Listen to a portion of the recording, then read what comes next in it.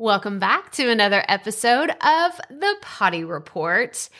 Now, you may be thinking, Crystal, it's Christmas. Do you not ever take a break from your podcast? And I have to tell you, yes, I do.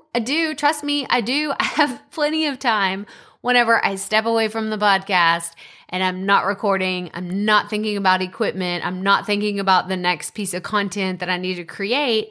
But I want to tell you, I plan my content strategically to show up in front of you so you don't forget about me. That's really what it all comes down to. I want you, as you look forward into the new year and you're planning things, I want you to remember that you can come back to this podcast time and time again, that your old pal Crystal is hanging out in her free Facebook group waiting for you to come share your latest podcast win.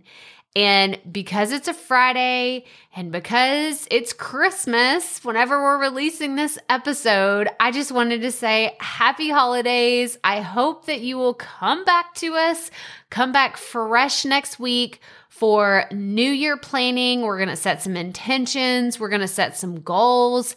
And if you happen to hear what we were talking about yesterday, we're shooting for 1 million downloads in 2021, and I want you to be a part of it. So whether you've already launched your podcast or you haven't, I want you to come back around next week so you can learn how we can do this collectively as a team and make it happen.